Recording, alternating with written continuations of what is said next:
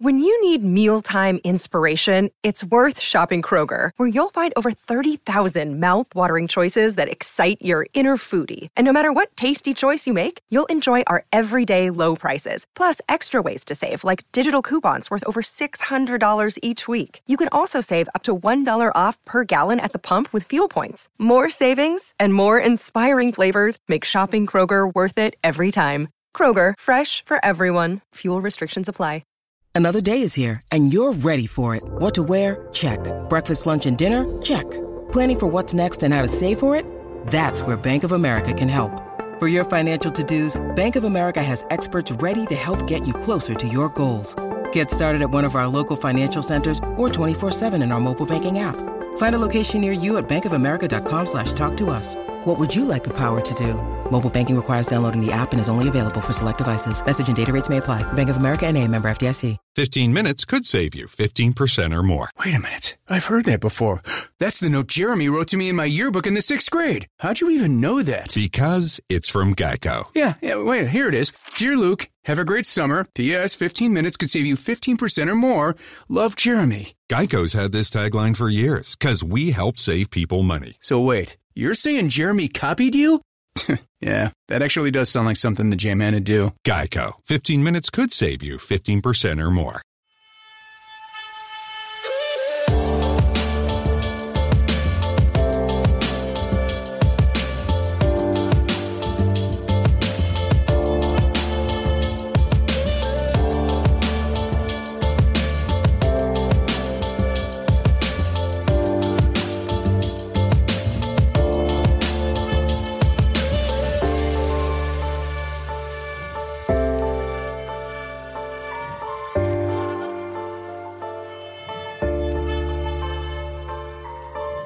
Hello Bulls fans, and welcome to another episode of Bulls HQ. Thank you for joining me and hope you're all doing well out there in Bulls Nation. We're back for another show this week, and so is Zach LaVine making his long-awaited debut against the Detroit Pistons tonight, so we're recording this straight after the game. And to help me discuss LaVine's return, not only against the Pistons, but I guess moving forward in the second half of the season, I've got Kevin Ferrigan, host of the Nothing But Nylon podcast, joining me today to talk LaVine as well as those trade or Mirotic trade rumors that are circulating. So Kevin, thanks for joining me, mate. Thanks for having me on. Always good to chat with you. Might be the first time I've had you on Bulls HQ. Obviously, we talked in the Podman days, but is it the first time on Bulls HQ? It feels like it is. I think so. I don't recall being on the new podcast. So I'm happy to make my debut. It feels like old times. Good to have you on, and you're making your Bulls HQ debut, and Zach LaVine made his Bulls debut today. We just finished watching that game, and he had a good offensive performance, and I stress the offensive word because I know if I don't put that in, you're definitely going to pull me up on it. Yes, as I did on Twitter. Exactly. He did. He was about as expected on offense, and maybe even a little bit better than expected given the injury that he had. It's always dicey seeing guys come back from that, but he definitely looked like he had his bounce and his burst both back. So that's definitely a good sign. He's not he's not much of anything if he doesn't have those things. So definitely good that he was able to showcase that, and his shooting stroke looks as good as it did in his days in Minnesota. So those are the positives for sure. Yeah, definitely. So that the Bulls definitely kept him under that minutes restriction, that 20-minute restriction that was going to be applied. So he only played the 19 minutes. But he had 14 points in those 19 minutes, making 5 of his 9 shots, 3 of his 4 threes, and looked very smooth out there from deep, running off screens and running into those threes. And like you said, looked very fluid out there from an athletic perspective. So obviously we need to see a little bit more of him before we can sort of determine if he's fully back athletically. But I mean, from a straight line perspective, it certainly looks like that's the case. I want to see him laterally, how he's moving. But he did look really nice out there, and he still pops athletically out there on the court. So a very nice offensive performance. I guess we expected his defense well, he was never really a good defender, so we can't expect him in his first game back to be much on defense. But he got torched a little bit out there when he was on the court. But offensively, he looked really nice. And with Dunn and Markkanen next to him, those three together, at least in the first quarter, they really complemented each other well out there. Did you like their pairing initially on the court from what we saw today? Yeah, I thought the initial group looked good. I mean, it helps when you make every shot that you take, which was the Bulls are doing. Yeah, that was it was quite a hot start. Of course, they just about every shot the Pistons took, they also made. So there wasn't much of a they didn't get much benefit in terms of margin there. But the offense at least looked really good. I think it'll take. Like you mentioned, LaVine has never been a good or even just regular bad defender. He's always been pretty terrible. But so it'll even if he was a good defender, it would take some time for him to integrate into a new system and get used to playing with a new set of guys and communicating with them and all of that sort of thing. And you add to that he's never been a very good defender at all. So it'll be interesting to see how that all shakes out. Yeah, definitely. So, I mean, the next 40 or so games for the Bulls will be really interesting just from that perspective alone, just seeing how Zach LaVine reintegrates into the NBA world, but also how he sort of figures to fit into this team. And I guess because we've only got 19 minutes of data to really have a look at Zach LaVine as a Bull, we don't really have much to go off. But even though he looked good today, what I wanted to do is really discuss LaVine from, I guess, his fit and his the way he will fit into this team going forward. So, but before we do that, and you've sort of alluded to it already, but I wanted to off the top set the table on how you feel about LaVine as a prospect. I have an idea about what you're going to say, but I want you to let the listeners in on what you may see from LaVine, or perhaps maybe even more importantly, what you don't see in LaVine as a player. Yeah, so I'm pretty, bearish, I guess I would say, on him as a prospect. He's definitely improved. Pretty much every season he's been in the league, which is to his credit. His scoring efficiency has improved every year. I think he's gotten better in terms of not turning the ball over. Every year, he's done that while basically maintaining his usage at a slightly above average clip, which is good. But the thing with LaVine is he's part of this kind of archetype of guys that he does one thing really well, and really well is maybe even giving him a little bit too much credit. He's a pretty good scorer on decent volume. But he doesn't really make plays for other people. He's not like a big rebound guy. He is, a pretty terrible defensive player. So he's not really contributing in a lot of other aspects of the game. I don't necessarily want to say that he can't ever do any of those things. But he's been in the league now for 3 years, and you would think that we would start to see some of it. The flip side of it is that he's 21 years old, or he was 21 last year, 22 this season. And so, maybe there's more there. The athleticism is definitely there. I think one of the other things that's, a little bit surprising about him that, based on his sort of athletic profile that you would probably think would be different, is that he doesn't really get to the foul line all that much for his career. He gets about 4.5 free throw attempts per 100 possessions, which is not really that great for a guy that with his sort of athletic gifts, and especially for a guy that scores about 25 points per 100 possessions, or 18 points per 36 minutes. You would think if he was doing that level of scoring that he would be getting to the line a lot more than he does. Especially given that he's able to attack the basket, but he just he tends to coast a lot on the perimeter, and he has a really good jump shot. He's a very good shooter off the dribble, so you can kind of understand it a little bit. But if he's going to take a leap, I think that's a big part of what he'll need to do, is to just be more aggressive and I don't know if that's a personality thing or if he doesn't necessarily have the wiggle on his dribble to get into the paint and really utilize that athleticism outside of transition. But yeah, I mean, I think that he's a guy that has improved, so that's to his credit. I wouldn't completely write him off because of that. It's not like he is Andrew Wiggins and spent 3 years of his career not getting any better. And even Wiggins is now starting to see some improvement. So it's always possible. I just when somebody is a guy that doesn't necessarily make plays for others and doesn't contribute in a lot of other ways other than one way, that always makes me a bit skeptical about their prospects for real stardom, because that's sort of the thing that differentiates real stars from points per game stars.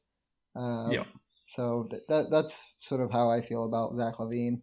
Yeah, I mean, that's fair. I think most people would agree with that to an extent. Probably where some may differ is his ability to score or what they see his top line being in terms of a scorer. I know some people out there have suggested that he may be able to be a 23 to 25 point per game type scorer, and I don't necessarily subscribe to that theory. But even if he is, like you said, he hasn't shown an ability to, I guess, get in there and rebound and create for others and obviously play defense. So there's obviously there's value to a guy just being a great scorer, and if he's an efficient one, then that obviously is a positive as well. But yeah, like you said, we've yet to see the complete game from LaVine, but obviously it's still early. He's 22 years old, and listening to the most recent Zach Lowe podcast where he had Jim Peterson on, the Timberwolves broadcast analyst on, he was raving about LaVine in terms of his work ethic. So, and to your point, LaVine has improved on each season. So I have some hope that he can improve in those areas to a degree, but like you sort of touched on, the main thing that I want to see him improve on is his free throw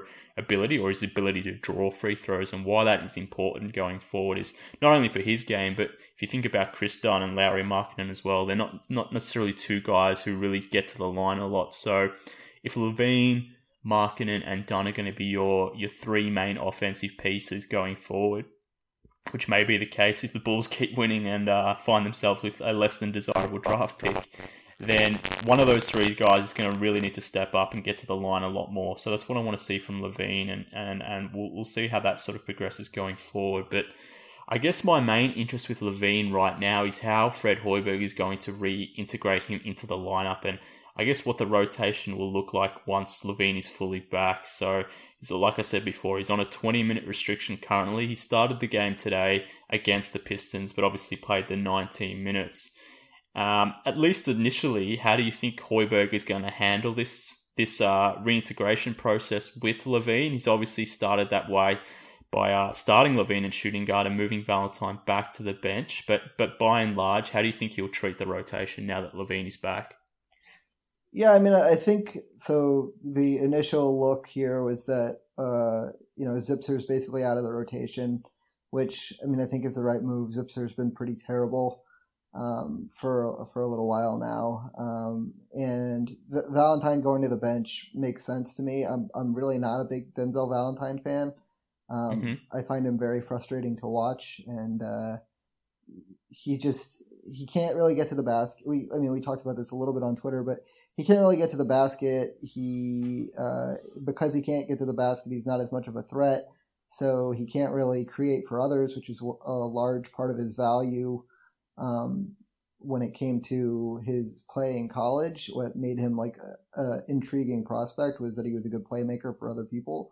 But he just has not been able to, because of his lack of athleticism and burst, and his inability to get into the paint consistently, he is not able to do much playmaking, and I think his defense is pretty bad.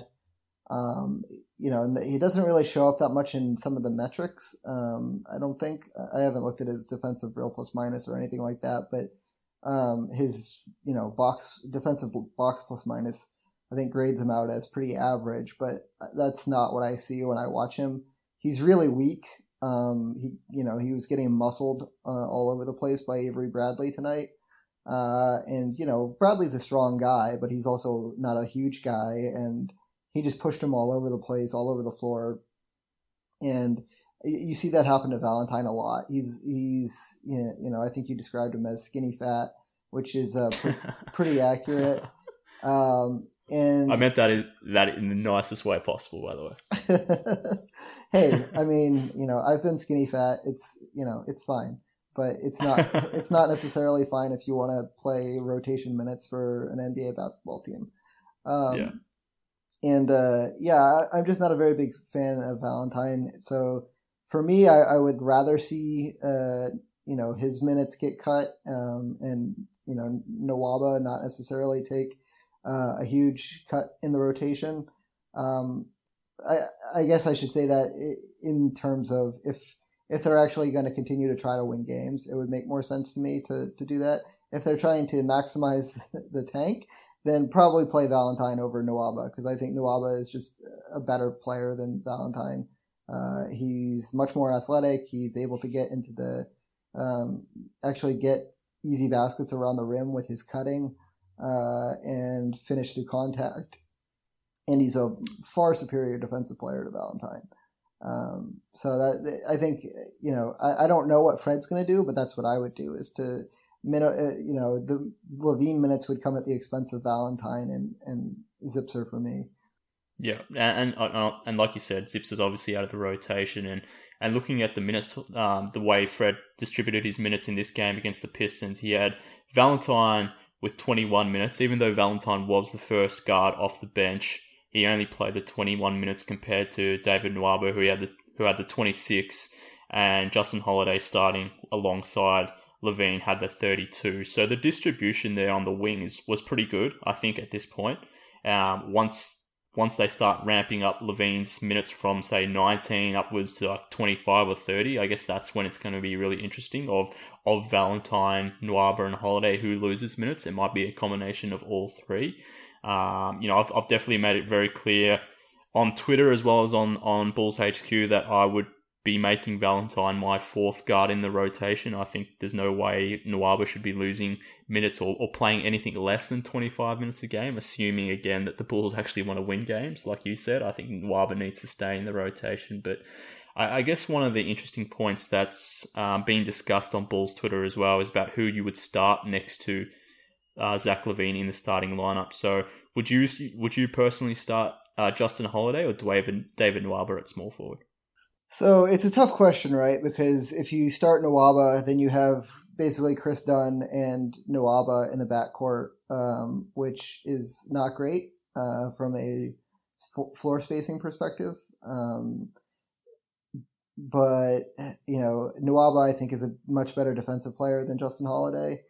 And so, it's kind of which end are you trying to optimize for, I guess, to some extent, because Nwaba is going to give you a lot better defense, and he's not going to space the floor, and you're going to face a real constriction on floor spacing with him and Chris Dunn together.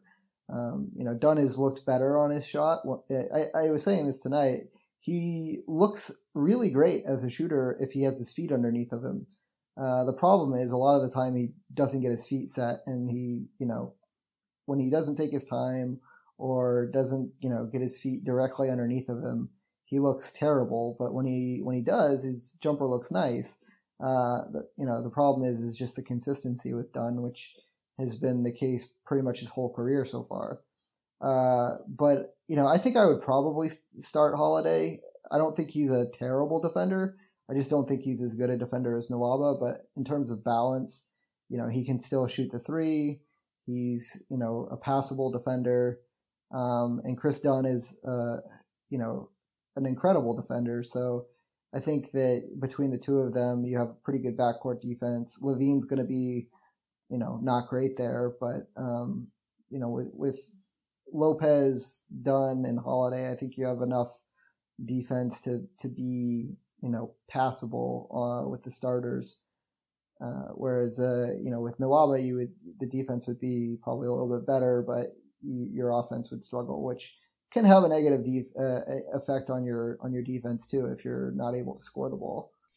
Yeah, no, I completely agree. I would start Holiday for balance reasons and politically as well. He's obviously, I won't say a marquee free agent signing, but he was probably the biggest free agent the Bulls signed, and he's one of the team leaders, I guess. So it would be hard to remove him from the starting lineup from a political perspective, I guess. So Holiday starting at small forward does make sense, and I kind of like Naiba being that piece off the bench that just comes in and just starts wrecking everyone as this high energy guy off the bench. So I'm kind of liking it at the moment. The one thing I didn't want to see is Valentine and LaVine playing together, but unfortunately we saw about 2 minutes of that tonight, so I'm hoping that doesn't trend forward.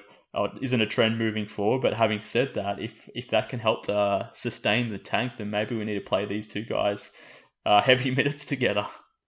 Yeah, those two together is a train wreck defensively. I see only bad things with those two playing together. LaVine, I think, has the physical tools to be a pretty decent defensive player. I don't know if it's a mental thing with him or if it's an effort thing, or I'm just having watched him, in the 19 minutes he played tonight. A lot of his mistakes look to be mental, but that could also just be a product of being in a new system with new teammates and all that sort of thing. I know that he was a poor defender in Minnesota, but I don't necessarily remember specifically whether it was, more down to attitude versus mental capability when it comes to that, because a lot of the times it's hard to separate those two things out. Yeah, I mean that's fair.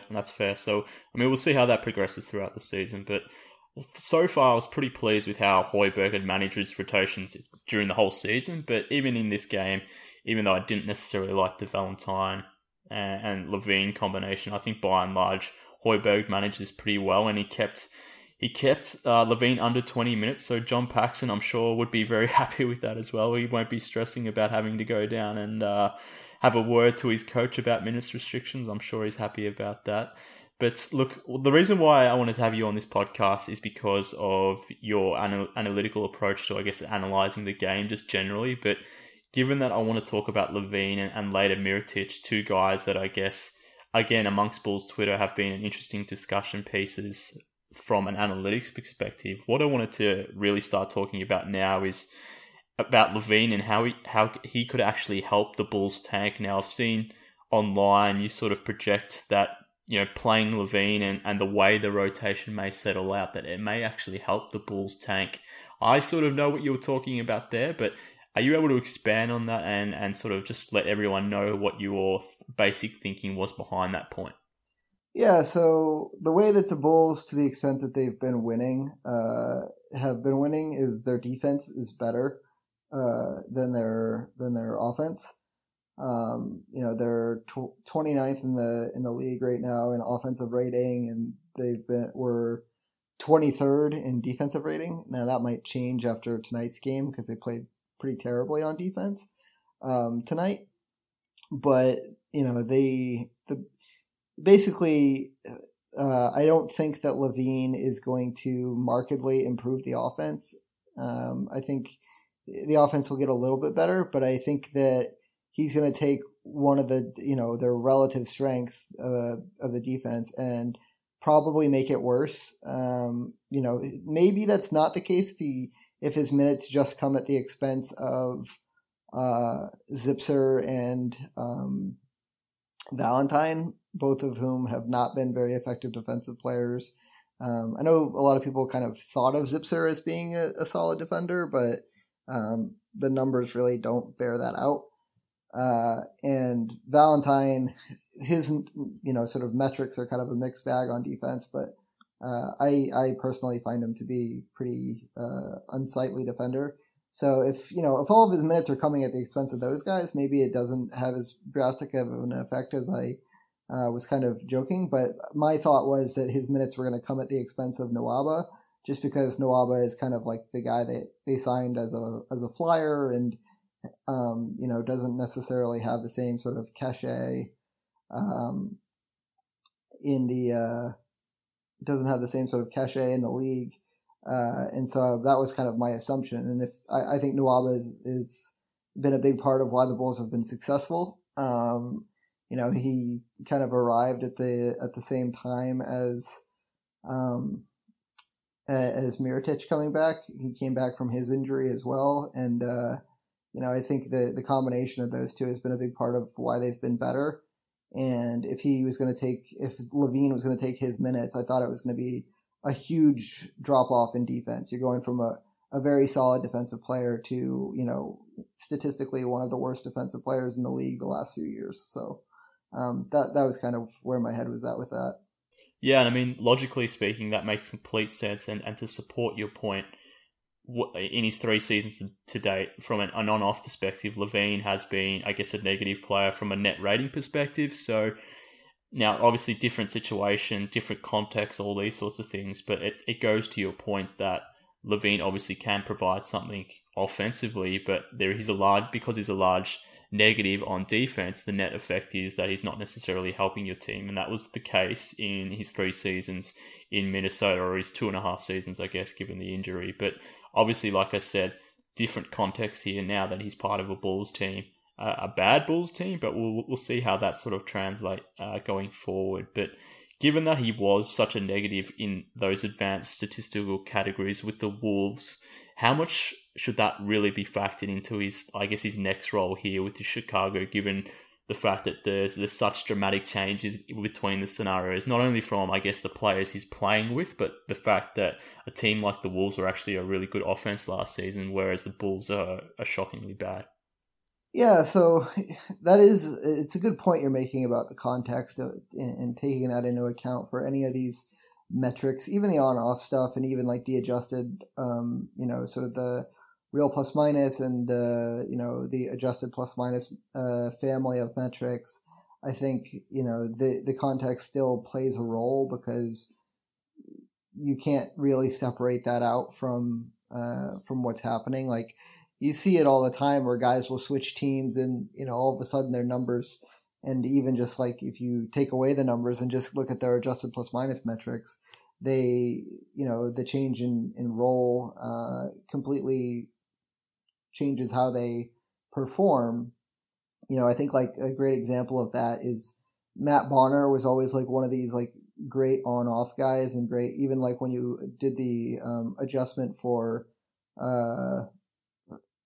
you did the like adjusted plus minus stuff, he would always stand out as being really great. And it was because, Coach Popovich did a great job of maximizing his skill set. And so he would always look like this world beater in terms of his impact on the margin of the game. If you put Matt Bonner on a team with a lesser coach, he would look a lot worse. He's a limited player. So yeah, I mean, that stuff is all important to keep in mind when you're talking about these things. I think that, LaVine had 3 seasons or 2.5 seasons of data. I think his college metrics also indicated a player that, would be probably able to score in the league, but not necessarily have a great impact. And then, if he has similar numbers in a different context here with the Bulls, I think you have to go based on, the best way that we have to project the future is to look to the past, right? Like, it's imperfect, and a lot of the times there's things that happen that you can't necessarily foresee, but in general, it works pretty well. So, if he's not able to show, and again, he's shown improvement, maybe not so much in terms of like the impact stats, the adjusted plus minus type stats, but, in terms of his scoring efficiency and things of that nature, he's definitely improved his skill level, and his, that stuff does matter. I just think that if he's unable to really sort of change that narrative, I would be very sort of reticent to invest a ton of money in him. But he's like the main piece that they got for Jimmy Butler, or at least that's sort of how he's been presented. I think Chris Dunn has done a good job of, making it more of an even split. And then, Lauri Markkanen has had a very solid rookie year. So he's not the only piece, but I think that the Bulls are kind of in a tough spot where he's one of the main things that they got for, a guy who's now playing like the best player in the league, or, one of them. Yeah, 100%. And at the time of the deal, LaVine was the centerpiece of the deal because Dunn had come off a bad rookie season. And at the time, the 7th pick was just the 7th pick. He wasn't Lauri Markkanen or this version of Lauri Markkanen that we've seen. So LaVine still is central to this Butler deal. Obviously, it's the rise of Lauri Markkanen and the improvement of Dunn has helped mitigate, I guess, the need for him to become a star or something of that nature. But he's still a big piece in this deal. But I guess why I asked that question is because I'm pretty much expecting LaVine, the fact that he's returning from an ACL, he's going to be the lead offensive option on a really bad team that generally will perform poorly in advanced metrics. I just wonder what the narrative will be around LaVine, given all that context as well as how bad this team will be. If he happens to post a really bad BPM or his on-off splits just an ineffective or not necessarily an influential player, how that will affect the perception of him moving forward. So you sort of touched on how you think that will play out. So I won't necessarily ask you that question, but that to me I think is going to be something that's going to be really interesting to see over the next 40 games is how the narrative around LaVine will be sort of structured based on his advanced metrics. But he's going to be an interesting case of applying that versus what we see on the court from an eye test perspective and moving forward. But I guess thinking about what he can produce on the court, how do you think, or where do you see over the next 40 games or so, where do you think his value will lie from a contract perspective? Well, so it's his value, where his value will lie and where his contract will end up might be different things. But like I said, I would be hesitant to offer him a ton of money. If he's going to get $15 million a year, I think that seems probably, I would consider that overpaying a little bit, but I think the market for him is going to be such that they're probably going to have to overpay because teams still to this day, even with the sort of being in the, I guess, data ball is one of the ways that people are describing it. Being in this era of more data and more information, teams still consistently overpay for scorers. And who knows, maybe it's not really overpaying. Maybe they know something that I don't about what's valuable, but I think that teams are willing to gamble, I guess, on guys that they know can get buckets, even if they haven't necessarily shown the other aspects of the game. They think that they can, that stuff is developable. I think that it is to some degree, but I think it might be that might be a little bit overstated in the minds of some of these teams. But if they get him for 4 years, $60 million, that would be not the worst, because I think that's probably average starter money. And I don't think he's he's not an average starter at this point, or hasn't been to this point in his career, but he, so you're paying a little bit for some improvement. But I'm sure he's going to be looking for more money than that. Yeah, I 100% assume that's the case. So his max will be around the 25 million mark, depending on where I guess the cap initially gets set, depending on what that final number will be. But just for the sake of this conversation, we'll call it around 25 million or so, at least in that first season. So if that's his max contract, that's definitely what he'll be chasing. So, and that's going to be one of the storylines that I guess surrounds this team moving forward is over the next 40 games or so, is how much time he gets to really, I guess, showcase himself as a lead guy worthy of that max. But you mentioned 15 million there. I think that would be fantastic from a cap perspective. But I think for me at least, if the Bulls can get him under 4 years, 80 million, knowing that you generally have to overpay to keep guys and those sorts of things, I think that would be a win for the Bulls, assuming he can at least be the player he was last season. If he can return to being that player, that would be nice. But it'll be interesting to see, because the thing that may really work in the Bulls' favour here is the fact that there's not a lot of teams out there with cap space. And I know LaVine does a lot of things that the league likes or is enjoying at the moment from, a shooting perspective at least. I still think there's not going to be necessarily a huge market out there for a guy that, like you said, like we've talked about all his flaws, and he's only coming back 30 to 40 games into the season now.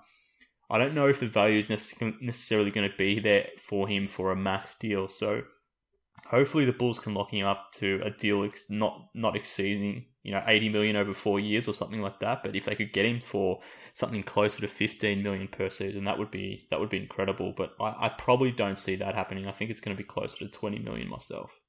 I think that $20 million is probably reasonable to expect from a market perspective. I think $20 million in terms of what you're actually getting on the floor, and what you're likely to get over those 4 years is, a pretty massive overpay. But, sometimes that's just what the market is. And, you can make the argument that if that's what the market is, then you should just walk away. But you also have to roll out a roster, right? And the Bulls, I don't think, are interested in a multiple year tank job. I will say, though, that it would be pretty rich if they ended up signing him to, $20 million a year. And it was largely driven by the fact that they allegedly didn't want to pay Jimmy Butler his next contract. And then they go out and pay Zach LaVine, $20 million a year. So that would be kind of ironic to me, or, maybe not even ironic is the right word, maybe just dumb. But I'm not really sure where he'll end up in terms of money, but he's going to be a really interesting case. I do think, to your point, that it does work to the Bulls' advantage that, he's going to be a free agent in a year where there's not going to be a lot of free cap space available. And he has been a pretty limited player in terms of impact. They always say all it takes is one asshole. And so, who knows what's out there in terms of what teams might be willing to do. There could be a team that's out there that, like the Nets did to Portland a while ago, goes out and gives him a massive offer, like what happened with Alan Crabb. So you never know, I guess. Yeah, and I hope that doesn't happen. Hopefully none of those shenanigans take place. But, I mean, the Bulls really have three major decisions heading into the offseason, one of them being around LaVine and his contract situation. Another would be what they do with their remaining cap space and whether they try to, lure a big name or whether they overpay for some decent role players and sort of fill up their cap that way. And the other obvious big decision will be what they do with their draft picks. So they're the main things heading into the offseason. But I guess their biggest roster move that they need to really manage moving forward is how they handle Nikola Mirotic. So trending off or moving away from Zach LaVine, I wanted to focus now on Nikola Mirotic, who, apart from LaVine, is probably the biggest story thus far of the Bulls season. Obviously, what happened in the off-season, how he's come back and how he's played, and obviously now the trade rumors that are circulating. And we're pretty much only a day or two away from when Mirotic can be officially traded. Hopefully this podcast won't be timestamped to a degree, because I'm planning on releasing this on Monday morning. Hopefully he's not traded at this point or that time, making this next 20 minutes or so somewhat redundant. But obviously the Mirotic trade talks are going to start heating up once Jan 15 rolls around, because that is when Mirotic can be traded. So news broke pretty much last week that Mirotic has an interest in playing in Utah and playing for Quinn Snyder, which to me makes complete sense. So that was, I guess, broken by Woj there, as well as I think Joe Cowley had some news on that as well. And then the rumors started flowing thereafter, with Mark Stein reporting that the Pistons were interested, and I think KC Johnson chimed in on the back there with the Portland Trail Blazers also being interested in Mirotic as well. So my first question to you around that is, what did you make of that news? And from those team's perspective, why does it make sense for Mirotic or for them to be chasing Mirotic? I think it makes sense that there are teams that are interested in Mirotic. I mean, he, especially of late, has, I think I think he's been basically this good for a while. But, sometimes it takes a good narrative for people's perceptions of a player to catch up with what the reality of that player is. And, the Bulls being one of the worst teams in the league, and then Mirotic comes back and they start winning a bunch of games, that it leads to a pretty clean narrative about causality, which I think, perked up some teams that, that every team in the league had an opportunity. Well, every team with cap space had an opportunity to throw him an offer sheet this summer, and none of them did. So, I think that his value around the league seems to be up, and it's probably closer to where I think it always should have been. I've always been pretty high on him in terms of what relative to, I guess, the general consensus about him, particularly amongst Bulls fans. A lot of people don't seem to like Nico all that much. I think probably just because his shooting is pretty volatile, and people don't really have a lot of patience for that. Even though he's, unlike a lot of guys that can be a scorer, he contributes in a lot of other ways. I think that people just look at him and don't necessarily see a guy that is pretty good at getting steals for a big man, and has some switchy defensive versatility in terms of being able to switch on to guards, and is a good playmaker if you give him the ball and ask him to run some pick and roll or things like that. Like, he has a lot to his game, and I don't even think that the Bulls fully unleashed him in his time in Chicago. Even in this winning streak, I think he hasn't necessarily been asked to do as much as I think he's capable of.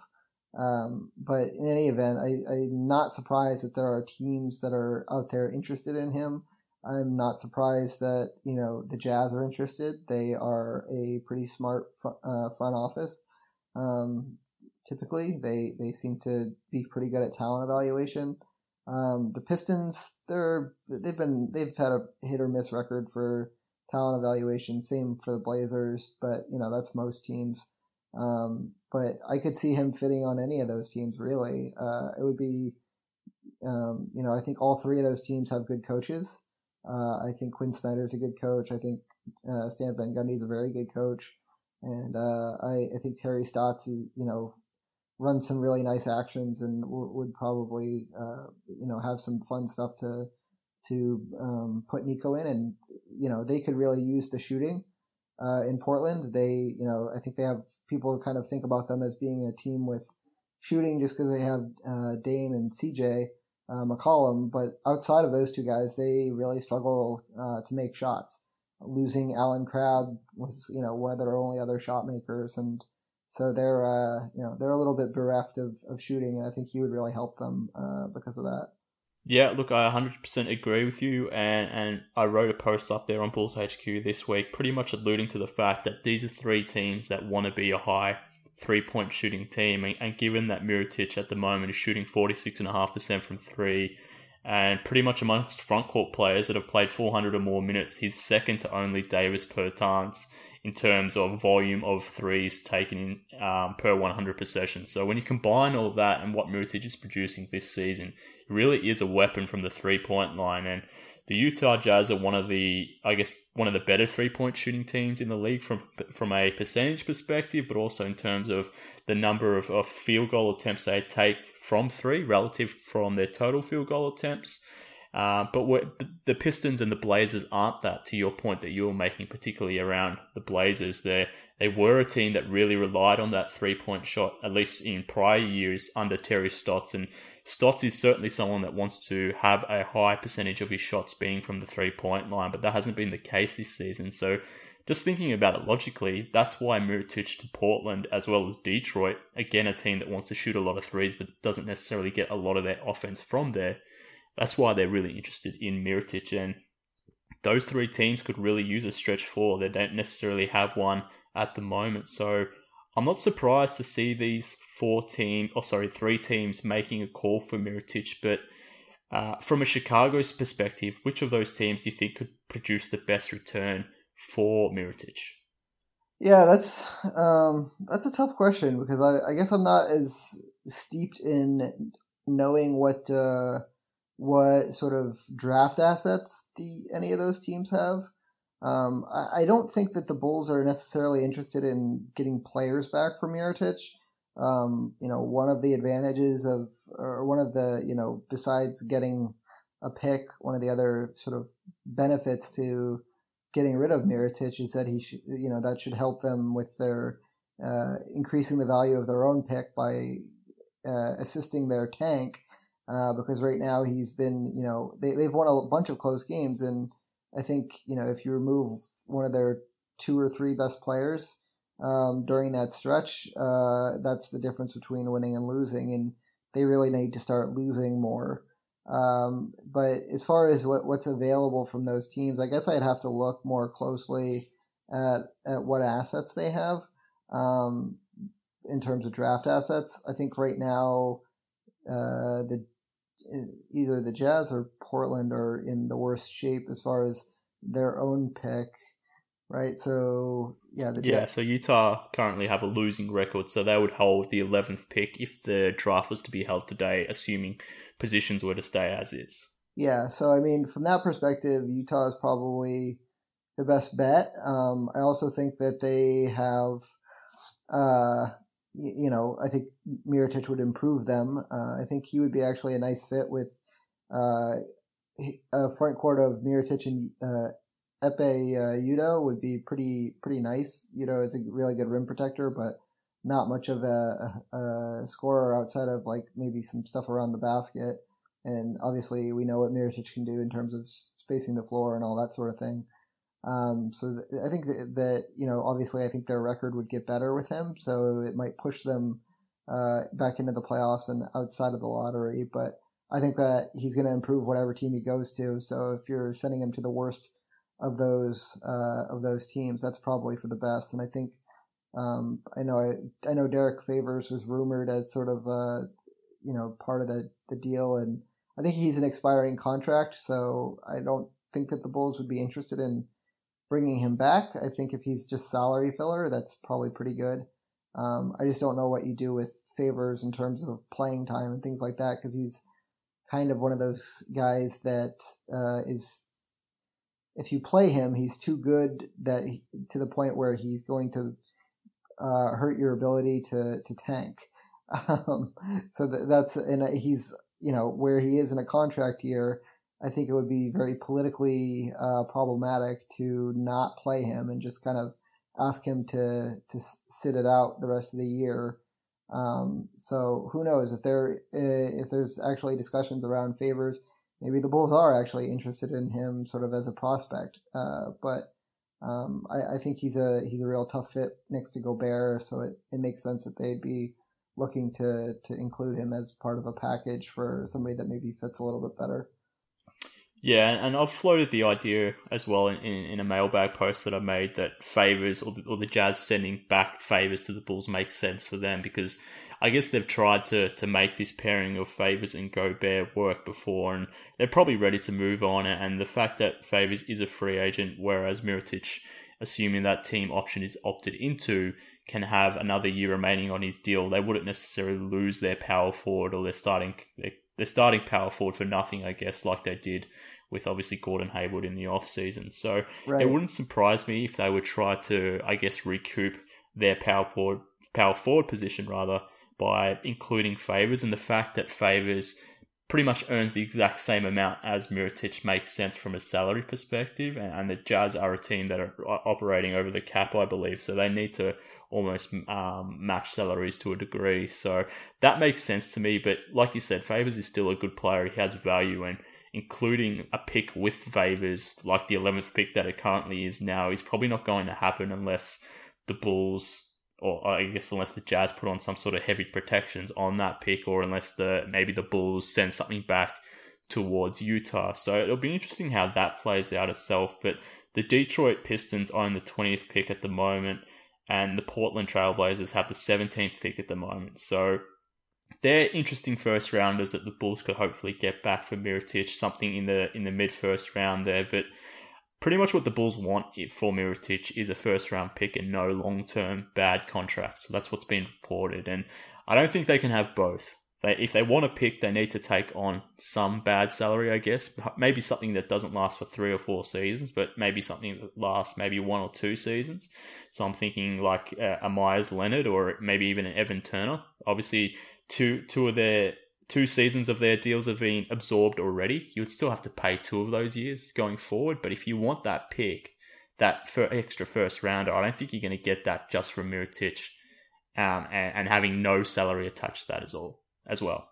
Yeah, I mean, I think, I get, I'm all for them being as greedy as possible at the outset and not negotiating against themselves, because Lord knows they've done really poorly in some trades. I think some of the second rounders that they seem to just toss in as, oh, you want another second rounder? Here you go. Here's like 3 of them. That seems to be Gar's MO. He'll just, toss extra assets at you for no reason. But yeah, I mean, I think that if they're at least being pretty strong on that for now, that's probably good. But I think if it comes down to, not making a deal or passing up the opportunity to get a first round pick for Mirotic, I think you got to take the extra year or 2 of salary, just because I think they're not going to be good anytime soon. This is the first year of the rebuild, and I don't see any can't miss star on the roster. I really like Lauri Markkanen. I think Chris Dunn has shown some flashes. I already talked about how I feel about Zach LaVine. There's no one on this roster that seems to be like, yeah, that guy is going to be a future All NBA player that we should feel good about. So they need to be getting as many bites at the apple at grabbing a player like that as they can, and their best bet to do that is through the draft. So if you have to eat some bad salary when you're not going to be a good team anyway, in order to get another draft asset, I think you have to do it. The odds of drafting an All NBA player from the late lottery or mid first round is pretty low, but pretty low is better than 0, right? So the more just chances you have, the better off you are. And it is a fairly deep draft. Maybe there will be some gems later in the draft. We know it's, all the talk is that it's really deep at the top. So, maybe that trickles down to the mid and late first round. But yeah, I mean, I don't know. I think you can't get too caught up on, oh, we got to keep our cap sheet clean, because honestly, who's signing in Chicago right now with what their roster looks like? Probably nobody. So, I think the value of their cap space is pretty low right now. Yeah, exactly. I agree 100%. And if you look at the Blazers and the Detroit Pistons, if you look at their cap sheet, there really is no way to make a trade without them sending back a guy that's going to have a bad contract back to Chicago. That has to happen. So from a Portland perspective, you've got Evan Turner and Myers Leonard, who I mentioned before. You've maybe even got Mo Harkless as well. Those 3 guys have 2 years remaining after this season. Varying amounts between them. Evan Turner around $18 million next season, whereas Harkless and Leonard are closer to the $11 million mark. But there's no way that Portland are going to engineer a trade with Chicago without one of those guys coming back. So the Bulls would have to accept a contract of that nature if they want that first round pick. Same thing with Detroit. I mean, they're a team that's going to have over $100 million committed next season, which is the same for Portland. And there's no real way to engineer a trade between the Pistons and the Bulls without someone like Jon Leuer coming back to Chicago. And Leuer is a guy that's making about $20 million over the next 2 seasons. But he has to be included from a salary matching perspective for the Bulls to make out from this trade with the first round pick in hand. So whilst I understand that they want a first round pick and no bad salaries for Mirotic, and that's very nice of them to ask for that, then the reality is they're not going to get that. They have to take on someone like Jon Leuer if they want to get the Pistons' first round pick. Yeah, and I mean, if they were able to take on Jon Leur's salary, I don't think Jon Leuer is like a terrible player. I actually, liked him a long time ago when it was draft season. I thought he would be like a decent like late round player, and he's lasted quite a while in the league, and he's making $10.5 million a year now. So, he's had a decent career for a guy that was drafted pretty late. He's got some floor stretch ability. He's a rotation guy. He's definitely way overpaid for what he is, but he's not like completely dead salary. I don't think his PER sucks, but I think he's better than that indicates. I don't think, like I said, I don't think he's worth $10.5 million a year. But I also don't think that he's like a completely useless player. So, but he's also not so good that he's gonna, help or change the Bulls' fortunes in terms of a tank. He's not gonna do that. His PR this year is really bad, but that's based on like an 8-game sample. So, traditionally, like his numbers have been decent. Like last year he played on like 1,900 minutes, and his box plus minus was a 0.1. So it was like basically right at league average. So he's not a terrible player. And he's 28 now, so you'd be paying him until he was 30, I guess. But it's a pretty small price to pay to get another crack at a first round pick in what should be a pretty good draft. So it's not going to be a high draft pick in all likelihood, but it's not the worst thing in the world to take on a little bit of bad salary, and especially to help ensure that your own pick is going to be better, because right now they keep winning. It's a problem.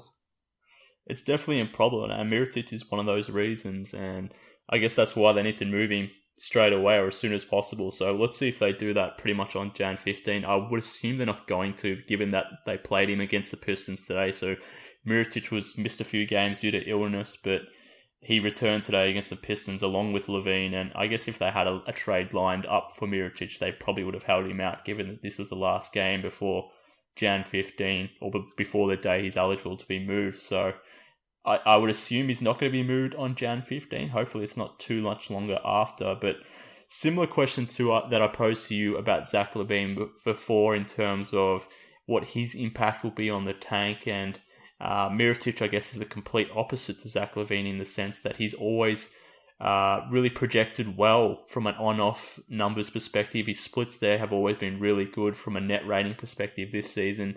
I think apart from David Nwaba, he's the only Bull with a positive net rating when he's on the floor. Everyone else is in a minus, I believe, off the top of my head. So Mirotic has been super impactful this season. So my question to you is, if you remove Mirotic out of the lineup, and like we sort of were talking about LaVine before, even with LaVine coming back, how much do you think that will really impact the Bulls?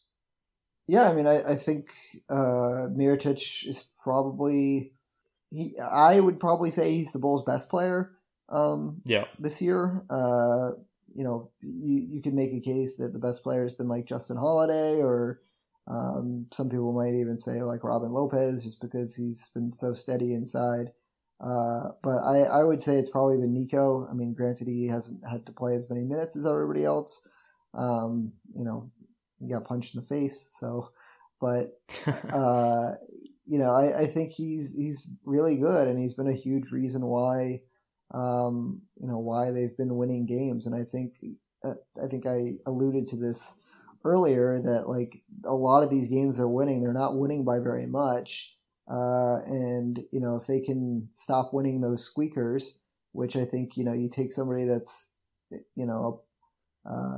consistently a plus 1, 2, 3 player over 100 possessions, depending on whatever metric you might be looking at, and you replace him with more minutes for, I don't know, Paul Zipser or Zach LaVine or whoever that, typically grades out as a slight negative in the case of LaVine, or depending on what number you're looking at. Some of the plus minus metrics really think LaVine is a pretty negative player, but like Zipser has like been grading out as like one of the worst players in the league. If you get rid of Mirotic and you get more minutes to Zipser, the Bulls are gonna be a lot worse. And so that's the hope, I guess, is that it helps them get to where they need to be in terms of tanking.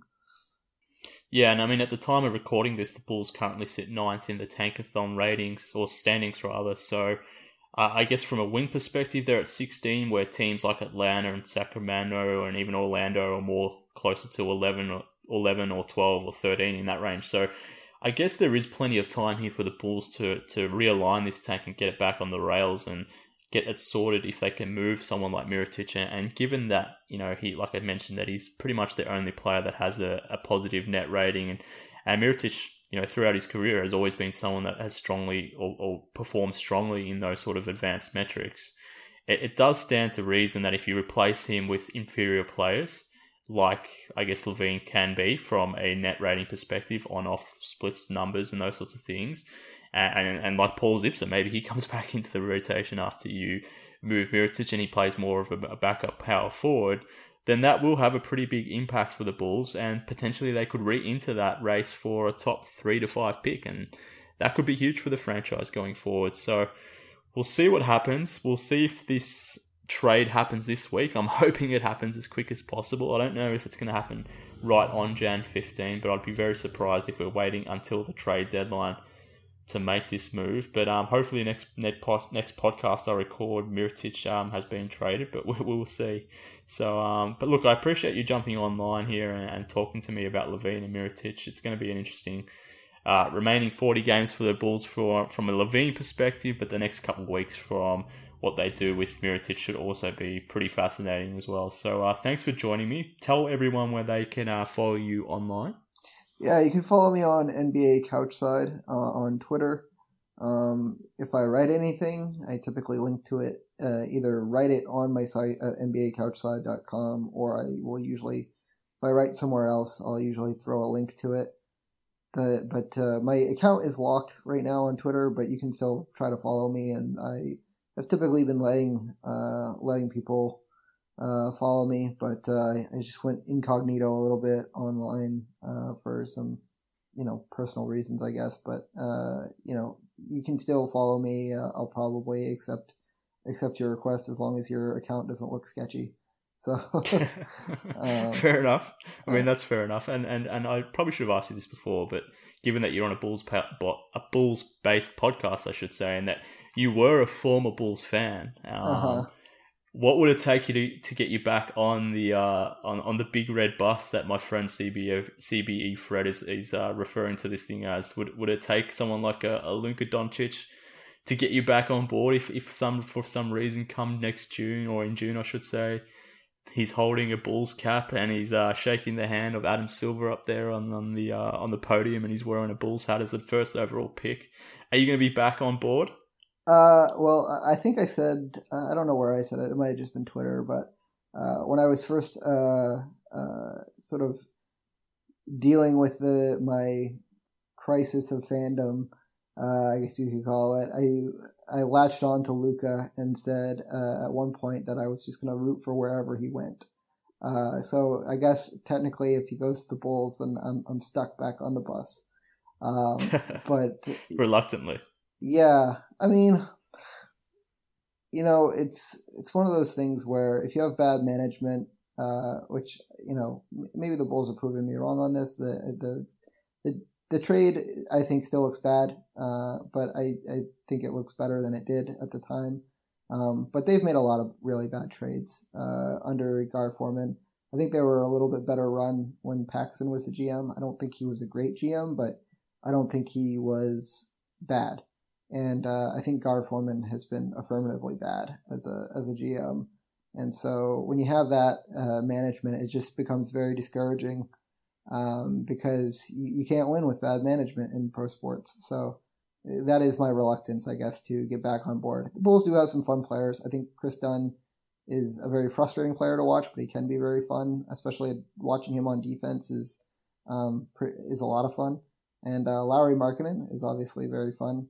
Nico was kind of like the last of the players that I really cared about of the prior crop of Bulls players. And so I thought I would be for sure out once he finally got traded. But of course, they had to go and trade for two guys that I kind of like. And then, of course, David Nwaba is, hard not to root for. So. Yeah, so what I'm hearing from there is you're pretty much back. So here's to hoping that Luka Doncic becomes a Bull for your sake and for mine, because he's my guy in the draft as well. But he's incredible. We shall see what happens. He's incredible. He's awesome. He's completely dominating the EuroLeague as 18, 19 years old. It's absurd. He should not. No one should be that good at that age, but he is. He is, and we'll see what happens. But look, like I said before, I appreciate you coming on, and maybe once Doncic is a Bull, you can jump back on and we can start parading around and talking about how this is the next title team. Yeah, well, they got to start losing. They got to start losing, or it's not going to happen. Yeah, well, he's probably going number one overall, if not number one, probably like 2 or 3. So they got to deal Nico, and they got to start losing. Well, the draft's back in Chicago this season. Maybe something similar to what happened in 2008 can happen again. It's the 10-year anniversary, I guess, of that 1.7% chance turning into Derrick Rose. So let's speak that into existence, Bulls fans. So we'll see what happens. Speaking into existence, LeVar Ball style. Exactly. But thanks again for joining me, Kev. I really appreciate it, man. Yeah, thanks for having me on. Cool. So I'll be back again next week, hopefully with some more news about Mirotic. We'll hopefully, as we just sort of talked about then, that he has been traded and the Bulls can right this tank. But I'll catch you all again next week.